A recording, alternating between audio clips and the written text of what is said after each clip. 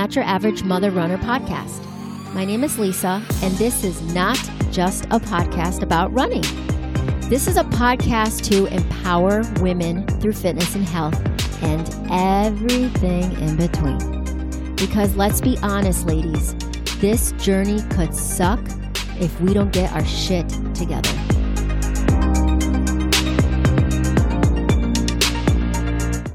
Welcome back to Not Your Average Mother Runner podcast. My name is Lisa, and today's guest is Elizabeth Sue. Welcome, Elizabeth. Thank you, Lisa. I'm so excited to be here.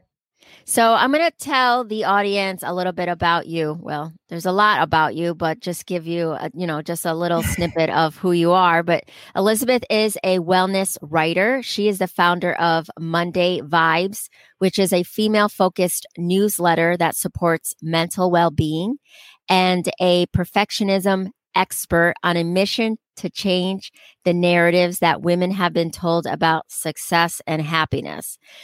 She also left a 6-figure salary at Hot Silicon Valley startup because she realized she was trying to win a game she didn't want to play. She has since dedicated her career to empowering women, teaching about emotional and spiritual wellness, and changing the rules of the game. Elizabeth, there's more to you than just what I read, but I'm going to give you the opportunity to tell the listeners and the audience, a little bit more about you. Thank you. Well, I'm just so thrilled to be here. I can't wait for our conversation. You covered a lot of it. I grew up in Ann Arbor, Michigan. I went to school on the East Coast, got my BS in quantitative economics and community health, and pursued a corporate career pretty ambitiously for the next decade. And as you read in my bio, and I speak very openly, it took a really significant physical, mental, and emotional toll. I struggled with an eating disorder. I had really high anxiety, insomnia, you name it. And that kind of sent me down this path of discovering my self-worth. So I quit my job, moved across the country to study burnout and perfectionism in women at Columbia, getting my master's in clinical psychology with a focus in spirituality and mind-body practices. And now I'm an entrepreneur and full-time writer, and just love inspiring others to show up as their authentic selves and embrace imperfection. I love it. And Elizabeth, I didn't know you were from Ann Arbor, Michigan. I actually lived a little bit out. I don't know if I even said that to you. I don't think so.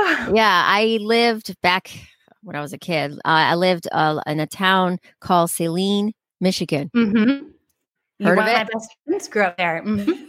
There you go. Nobody knows where that. Wow, that's crazy. So Elizabeth, you a lot of the things that we initially spoke about, when we think about women and empowerment and what is happiness, and I'm sure you going through your journey, and like you just said, you went through a really tough time because when we think what brings us happiness isn't what we need to make us happy. Yes. And that can be so jarring, disillusioning, upsetting. So it's really layered there. Yeah. And you probably know this, based on your background, that, we think that it's the end goal, that's the end goal. And then when we get to that end goal, it's like, now what? And am I even happy, when it's really about this journey, right?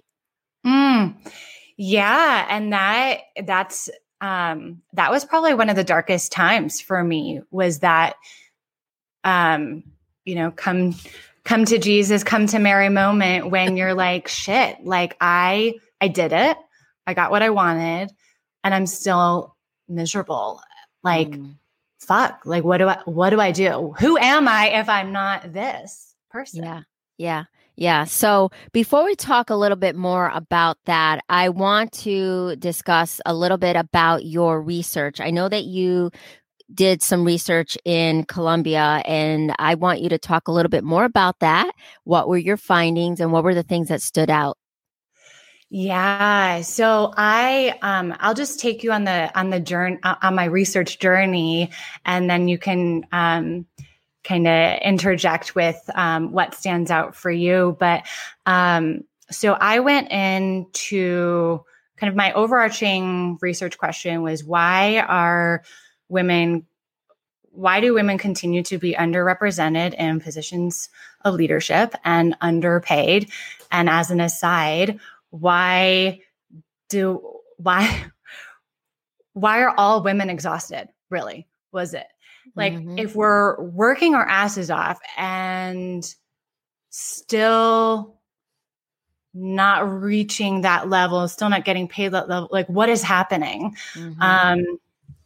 And I have to say, it was a really emotional journey, this research process, as I'm uncovering study after study that was like speaking to my soul and putting words to what I had intuitively felt in my experience in corporate, in my experience in the academic system, just what it's like to be a woman right now in 2020.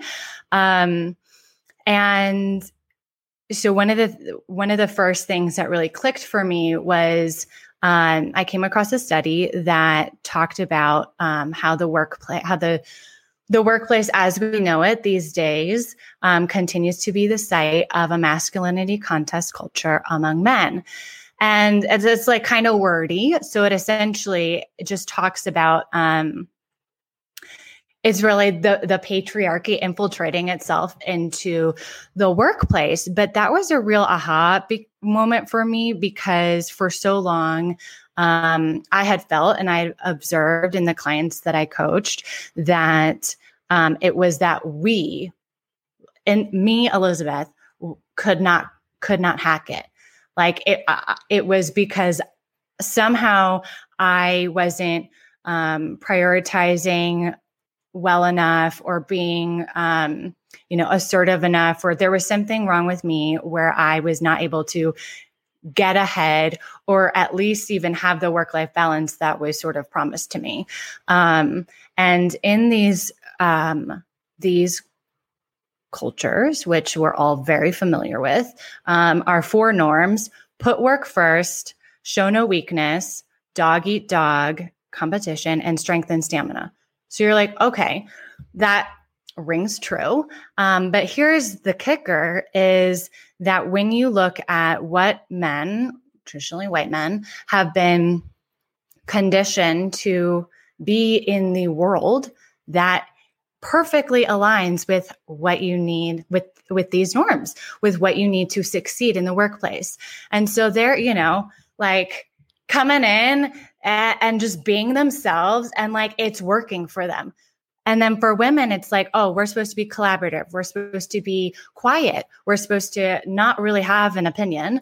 And so then if this is what's expected and rewarded in the workplace, and it is counter to everything that we've been taught and what is expected of us, there's a real conflict there. And it's women, it's people of color, it's sensitive men, it's anyone who doesn't conform to these norms. So then I was like, wait a minute, if one of these norms is show no weakness, like what's happening with perfectionism? Like it seems to me that we are encouraging and rewarding perfectionism. So then I went down this rabbit hole of understanding perfectionism, specifically perfectionism in corporate women. And my mind was just being blown. I was like crying. My mind was being blown. It was a very intense experience because I was learning that perfectionism is broken up into 3.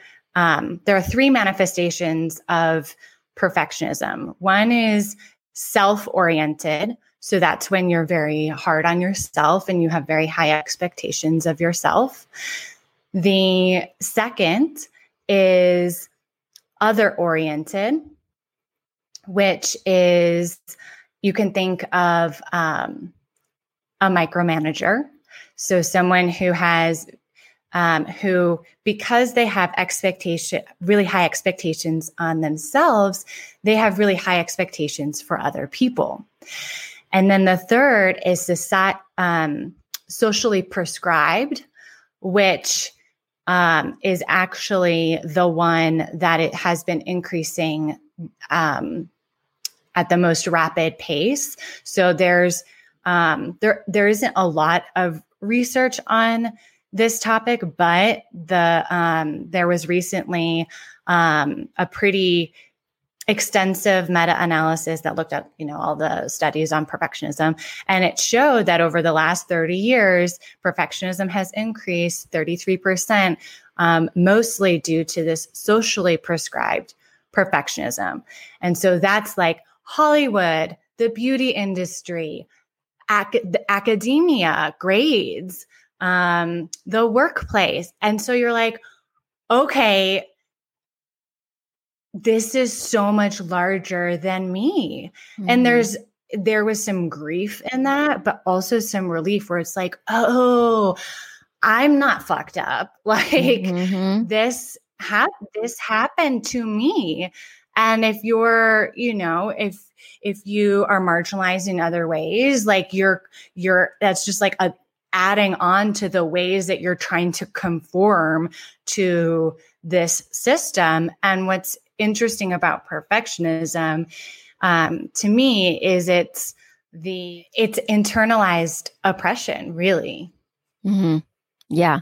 So do you almost think that now, as you were talking and you were mentioning this, just based on the research, do you think that, well, I'm sure you already think this, but we're set up for failure, Elizabeth? It's tragic. So, I mean, we are basically, as women, when we go into the workplace, we are set up, because of how everything is, we are set up for failure. Yes. And it's infuriating. It's upsetting. It's, and some days I have to be honest, I just could barely get out of bed because I felt really hopeless. I felt like almost, this is such a perfectionism thing, right? Control. Mm-hmm. And it was almost like, if I can't like do something specific to like make this go away. And of course, like there's personal responsibility and personal healing and all of that. But as I was doing this research, it looked pretty bleak, and it made me really question all of kind of the pain I had put myself through to contort myself into someone who I wasn't, to succeed in this like fucked up system, only to make me feel bad about myself. I was like, wait, that is horrible. And it made me so sad. I have a lot of friends that are still in corporate, and like some people don't have the option to go off and be an entrepreneur. And I really had almost like survivor's guilt. And I was like, at the same time, I'm like, run the other way. Like, this is like brainwashing you to thinking that you're broken. But also it's like some people, you have to do what you have to do. And I can't bring everyone with me. And like, that is really sad to me. And I'm still kind of reconciling how to support women who are still in the system and how to support women who are outside of the system, because it has to be a two-pronged approach. Yeah. And, it's funny that and we're actually going to start talking a little bit about, before we talk about the women empowerment piece, I want to talk a little bit more. We should talk about your experience in the corporate world, because it's just a really great segue. It's interesting because I worked in sales, consulting, account management. So I actually was on mostly, and I was in healthcare. So I was in mostly all female teams. And I had some supportive bosses, some more toxic, like you're describing. All Silicon Valley startups kind of pride themselves on, they're like kombucha on tap. They're like free sweatshirts. They're like cool perks. They're unlimited vacation and like all these things that give the illusion of work-life balance or give the illusion of this like a magical paradise. And I call it seductive. It's a very seductive life where it's almost like, I can't think too hard about it because it just like gives me the creeps a little bit about how like enticing it is to be a part of this type of culture. And it certainly was better than where I was coming from. So that kind of messed with my head a little bit too. And I kind of, would intellectualize it and rationalize, well, it could always be worse, or like, at least you're not, having to wear a suit all the time, or, all these things. But once again, I was on tasked to be on the culture committee. I was tasked to be, I started a women's group. I mean, that's, something that I did because I love that. And it's like, oh, of course I would kind of be where I am today because I've always been doing that. But, those were little ways that I was trained to show up as my full self and support the women around me. I was asked to be, I was the only one on the team asked to be a mentor to junior staff. And at the same time, while I'm, have my hands in all these pots, that takes away from, client work. I had colleagues that were getting, more attractive or bigger accounts. And then I was passed over for promotion. And that's just one tangible example where, when I think about it, and I've since in the burnout literature have researched a lot on, emotional labor, the emotional labor of women in the workplace. And, I can't help but wonder now that I'm kind of on this, it's silly to say new, but like, for me, it really is kind of a new exploration of my racial identity. I'm half Chinese. And I can't help but wonder when I look back, some unconscious biases there as well. Chinese, Asian women being hardworking, being the yes people, the quiet, submissive ones. On an aside, I just didn't care. Days felt so long, even though all I was doing was like responding to like mindless email. And I'm like, what am I doing? Like, this can't be it. Like, this can't be all there is to my life. Like sending emails, like putting out fires, saying, I write a lot of kind of like poetry about this. But I'm like, putting out fires, saying the word putting out fires, telling people that I'm putting out fires. Like, I just want to not like even have the lingo. Like, even that was annoying to me. So was there something that happened that was like kind of like your breaking point? Like, I mean, first of all, kudos to you that you even questioned that. Is this it? Is this where it's going to be? I mean, seriously, people don't ask that question, that they don't. And then before they know it, they're retiring and they're like, I wasted my life, and here you are asking that question. Do you think that was this something that just kind of was like the straw that broke the camel's back, that you were just like, what the hell? It's a good question. And I've been thinking about it a lot. And it's actually, I had hit several rock bottoms before like that, in other roles, but this was a little different. So what happened was as linear as you can make these kinds of things. I got married. And in that process was very, very stressful for me, which I am almost embarrassed to admit because, feminists, like women's empowerment, everyone's like, like, fuck that. Like weddings don't matter. Like I'm a chill bride. And I really wanted to believe I was a chill bride. And inside I was like, so consumed with, trying to make everyone happy. And it was very stressful, personally. And then professionally, it's like having another full-time job if you're planning a big thing. And so as the day was getting closer, I, was trying to tie up loose ends so that I could enjoy myself. And I was going to meetings like days before our wedding. And it's one of those things where incorporate, vacation isn't really vacation. Vacation just means you cram it in either before or you're like colossally behind after. So you might as well cram it in before and try and like save yourself.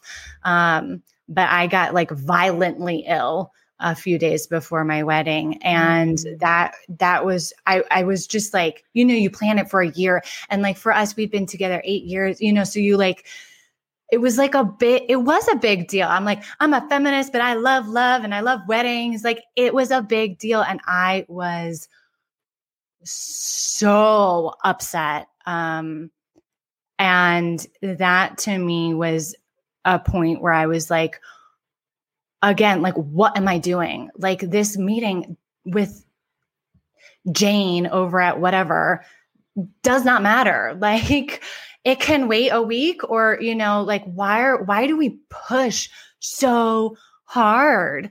And then my wedding, it was just like the opposite. It was just pure joy and magic and love. And I was like, wait, this is it. Like, this is the stuff. This is the good stuff. That stuff I don't want. So it was almost like a flip, like not necessarily like a rock bottom, but like the opposite of pure joy, where you're like, oh, that's what it feels like to be alive. And I am dead in most of my waking hours.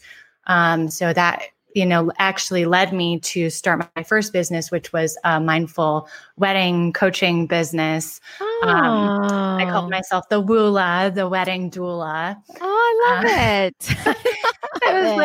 It was my little side passion to try and like come back to that feeling and help others wake up to that as well. Okay, that is pretty amazing. So out of something that was not and when you were talking about the situation, the work environment, I was thinking about that movie, and I can't remember who was in it, but it was I want to say it was mimicking or kind of trying to say that these people working at Google, and it was like this amazing place, creativity all over, people dressed in jeans, and just having these little creative sessions, and oh my God, just amazing. And like you were just saying, the how it entices you, that it was just so casual, and little, like you said, little do you know, there's a lot of other layers of shit going on that probably wasn't even mentally healthy. But then you turned something into your experience into something really beautiful as far as, helping women getting married. And that's a whole other topic we could talk about. I know.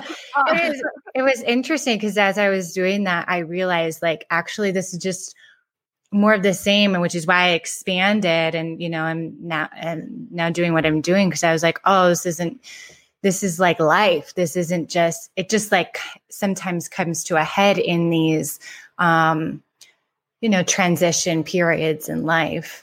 Yeah. So, you going through like the process with you working at this facility, or I'm talking facility, working at this corporation, and then going into school and doing all this research. We come now to the big topic of today, which is women empowerment.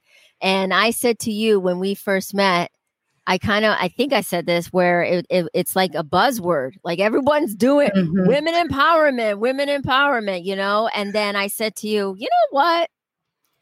Women empowerment, what really is it? And who does it? You see people talk about women empowerment, but they ain't talking about me. They ain't talking about me, They're not talking That's about right. me, the single mom, Latina, hustling. They're not talking about me. And I often thought to myself, I don't fit in that women empowerment group. you know, Yeah. it's like almost like these little subgroups of women empowerment. And it's again going through this, do I fit in this group or do I fit in that group? And why Mhm. is that? And why can't it be just women empowerment for everybody? You know what I mean? So let's Yeah. talk about that, Elizabeth, because that's like the topic that we were like, we're going to let go and get real. I know, it's scary. It's like unleashing, like there's a lot inside, which in and of itself is interesting. I have a lot to say on like anger and women and whatever, but it is a healthy emotion.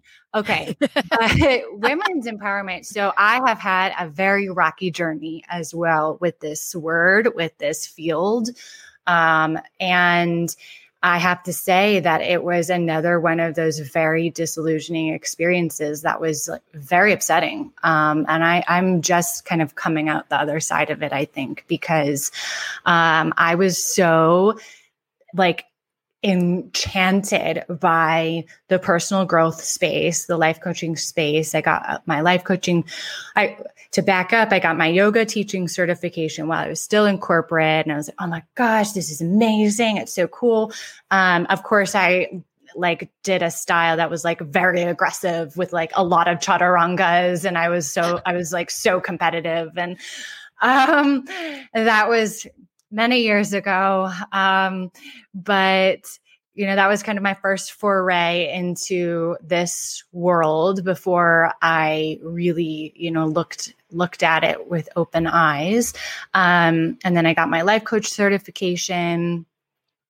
And part of that process, I realized for me, I really wanted to understand how to create lasting change. And I felt like we were staying on the surface. And I'm like, I don't like everyone, including me, everyone I worked with, like we all know what we're supposed to do.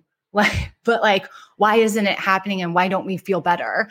And it's almost like we're too goal oriented. We don't need like more frameworks to follow. So there's something else happening, which is what sort of propelled me actually to get my master's in psychology. Cause I was like, I want to understand how to actually facilitate deep transformation in people and what's happening below the surface, which now I think you could call it mental health, which I didn't know that that's what I was exploring, but it's almost like, what is kind of the deeper issue going on here? And then as I'm, in getting more and more deep into the spiritual space and the coaching world, I said, I'd be in these coaching groups and these workshops and these master classes. And I would look around and be like, like no one else looks like me. Mm-hmm. And it took a long time to realize that, because what is a trip, which is, part of my own journey right now around my racial identity, is I've been traditionally in all white spaces. I grew up in a predominantly white city. I went to a predominantly white prep school. I went, my academic career, mostly white colleagues and white teachers. The workplace, everyone was white. So when everyone is white and you're not, and you're a woman of color, it's almost like you don't know. At least for me, sometimes it was like I didn't notice it because I didn't see a difference, and I just thought I was white.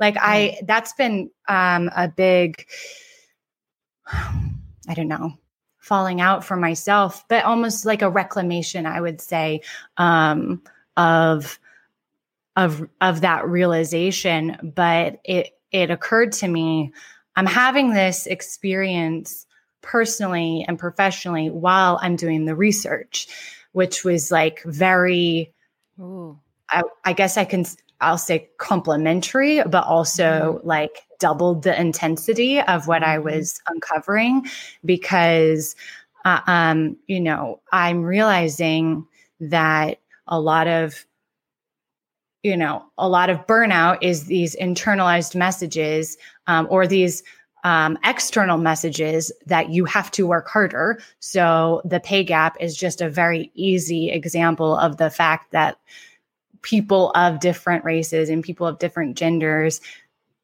have to work harder for the same amount of money. So 80 cents on the dollar is still what white women make compared to white men. And then it just kind of gets worse from there.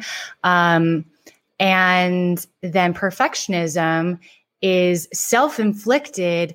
It's self-inflicted messages based on what society expects of you, right? Or the messages that you pick up that you are less than. So then you turn it on yourself. And for me, I was just like, the personal experience with the research was so like shattering for me, because I was like, oh my gosh, we are giving this blanket message that all you need to do is like change your mindset, or like say this affirmation, or like believe that you're worthy of more. And, I'm there, meditating all the time, like, please, like trying to manifest my destiny.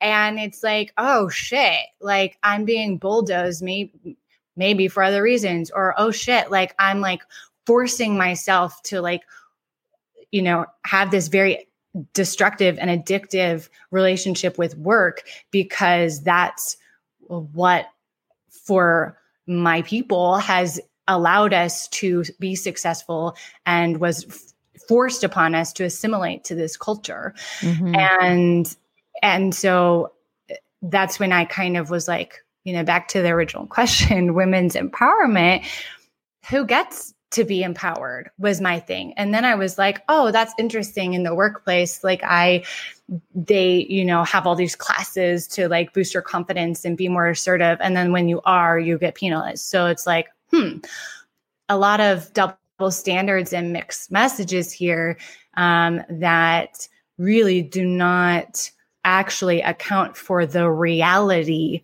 that marginalized people face. Right. Yeah. And I guess I was going to ask you, what's the resolution? But and I can understand.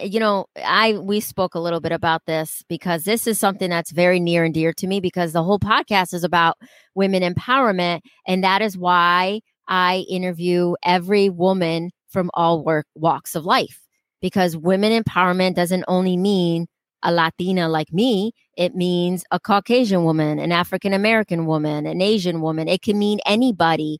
And that's why I bring anybody that is, of course, a woman into the podcast. But I can understand what you're saying, because even when you said these mastermind classes, these empowerment groups, or these networking groups of women, they're brutal. Like they're brutal. And, and I think, now tell me what you think about this, because I often think that it goes both ways, because we have this internal feeling and how we grew up and how we grew up thinking we're different, you know, and that's something we have to process continuously. That's just a continuous process for some of us, so that we don't say, oh, did she say that because I was Spanish? Or is she not giving me that opportunity because of this? You know? So there's that part of it. And then the other part of it is those women who are doing the empowering to recognize that, hey, we might be feeling this, you know, you want to talk about women empowerment, then you also have to address that. And you have to know how to handle that, so that when you are empowering, you make sure that woman feels secure, feels comfortable, feels herself, her identity, you know? So, I mean, I feel like it's both ways. It's us doing the work and they doing the work. Yes, I love that so much because, well, first of all, like we can't ever just rely. I mean, that's just kind of a dark existence if we wait for like other people to change. Like we can't do that. And I think that's why I'm so passionate about therapy and doing your own spiritual work, because I have to say, in this, I have never met so many people who spiritual bypass and gaslight than I do in the spiritual space, which is doubly fucks with your psyche, because you put so much trust because of like, you know, we're talking about like your dharma, your like soul purpose, like your gifts in the world. You know, you really, this is a very raw space. And so if you're not discerning who your teachers and mentors are, who you're taking information from, then that can be really damaging and really problematic. So I do think that that's part of the work as well.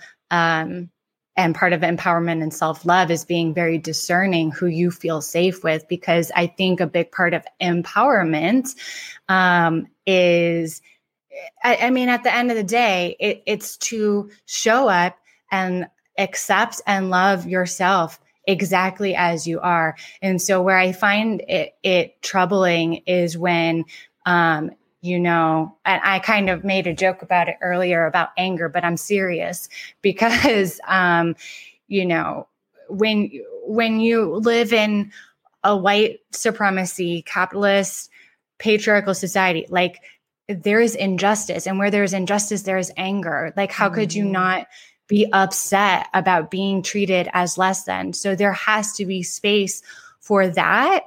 In, you know, expressed in a healthy way, or at least validated. That's what it means to be seen. So don't, you know, like only like selectively see.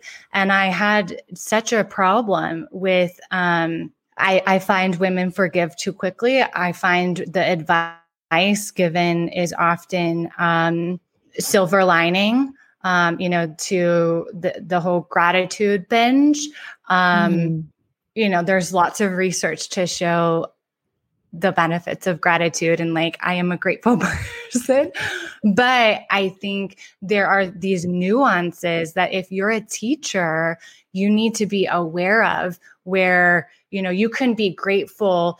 If say you went through a difficult situation, you can be grateful to yourself for having the strength to get up every day and continue to walk along the journey. You can be grateful for yourself for getting help. You can be grateful for yourself for breaking up, leaving a toxic relationship, breaking up with a toxic friend. But you don't have to be grateful for like a lesson they taught you by hurting you, or be grateful for just a shitty thing happening to your family. You know, there's these subtleties that are extremely important and are empowering. And when that validation of your experience and your emotions, specifically when it's anger, jealousy, guilt, sadness, you know, these are things that usually, you know, the good vibes only spaces do not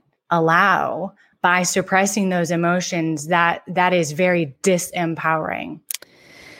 Yeah, That's huge. And I'm a big proponent of therapy. I talk about it all the time. Okay. I mean, I'm all about it because I'm serious. How you can, self-help books can only help so much, Yeah. and you really need to do the work, and it's not easy. It's hard, but you just mentioning those other, those emotions and the gratitude. And I got to tell you, it's funny that you said that because I had a woman here, that's a mindset coach, and she talks about gratitude, but man, did she break it down to a way that I did not expect. Cause I was like, what?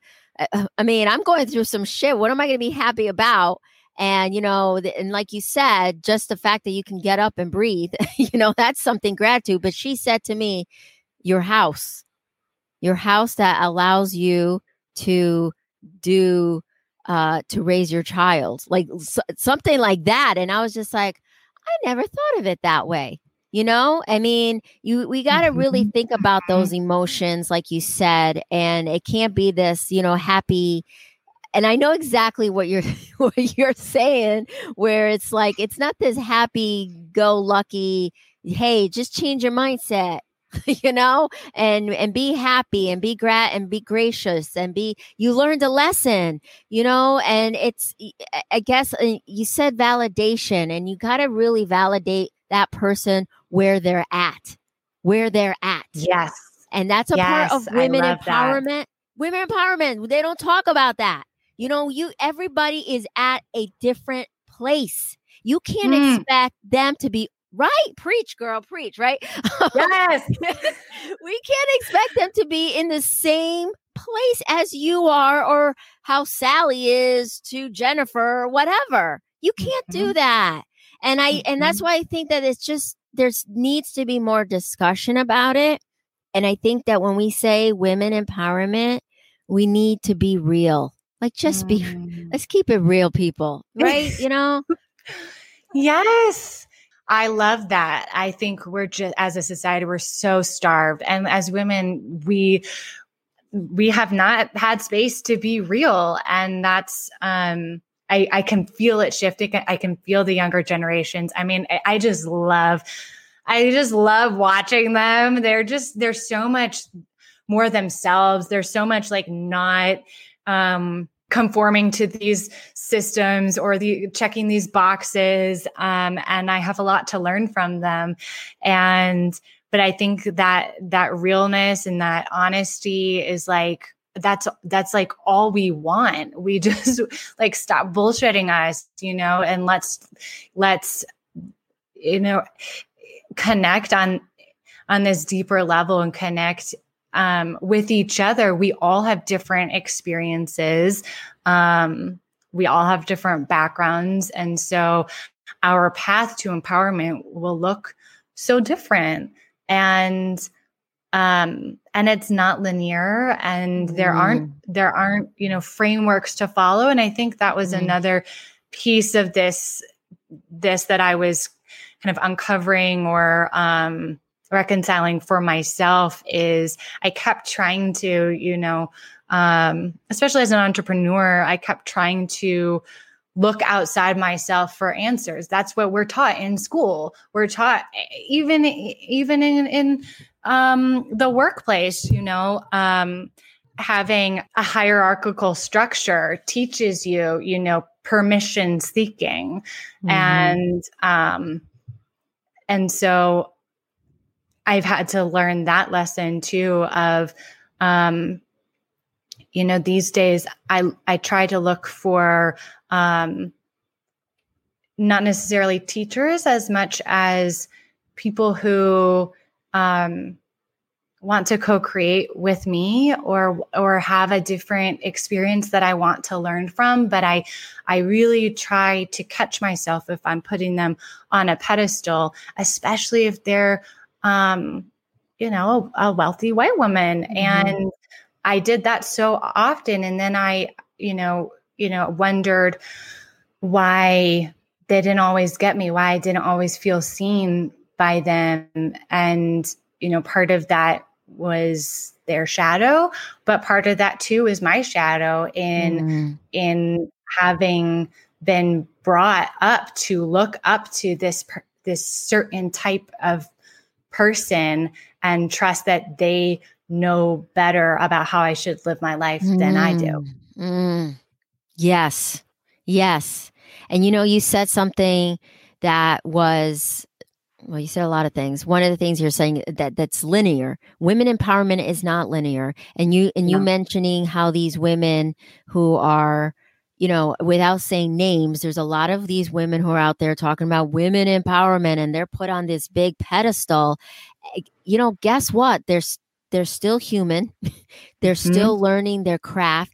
They're not the one that knows everything there is to uplift you. You can learn from them, but they're still on a learning journey. And what kills me is that some of these women need to be real and say, hell, I'm still learning. I mean, how many times, Elizabeth, and maybe you've experienced this, where women have come up to you and say, oh, I wish I could be as empowered as you, or I could be as strong as you. And I'm like, okay, first of all, you can. And secondly, I'm still going through this journey. There is not this end. I'm not I'm not like this, the end goal of this, because there is no end goal of women empowerment. And that's something that we're not also talking about, because we see all these women and who wrote all these amazing books, who have all these, talk deals and whatnot. They're still going through a journey. And I wish that they would be a little bit more vulnerable and saying that, I mean, some have, but not all, saying that, hey, I'm still going through this journey and I'm learning from some of you.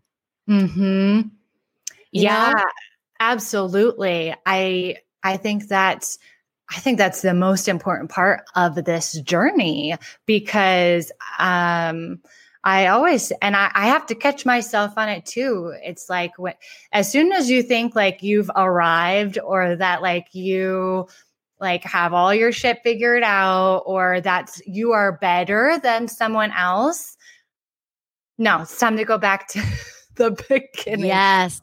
It's like, sure, you hear spiritual teachers talk about, the spiral, and the spiral, like we learn the same lessons over and over and over again, which is annoying, but it happens. But you are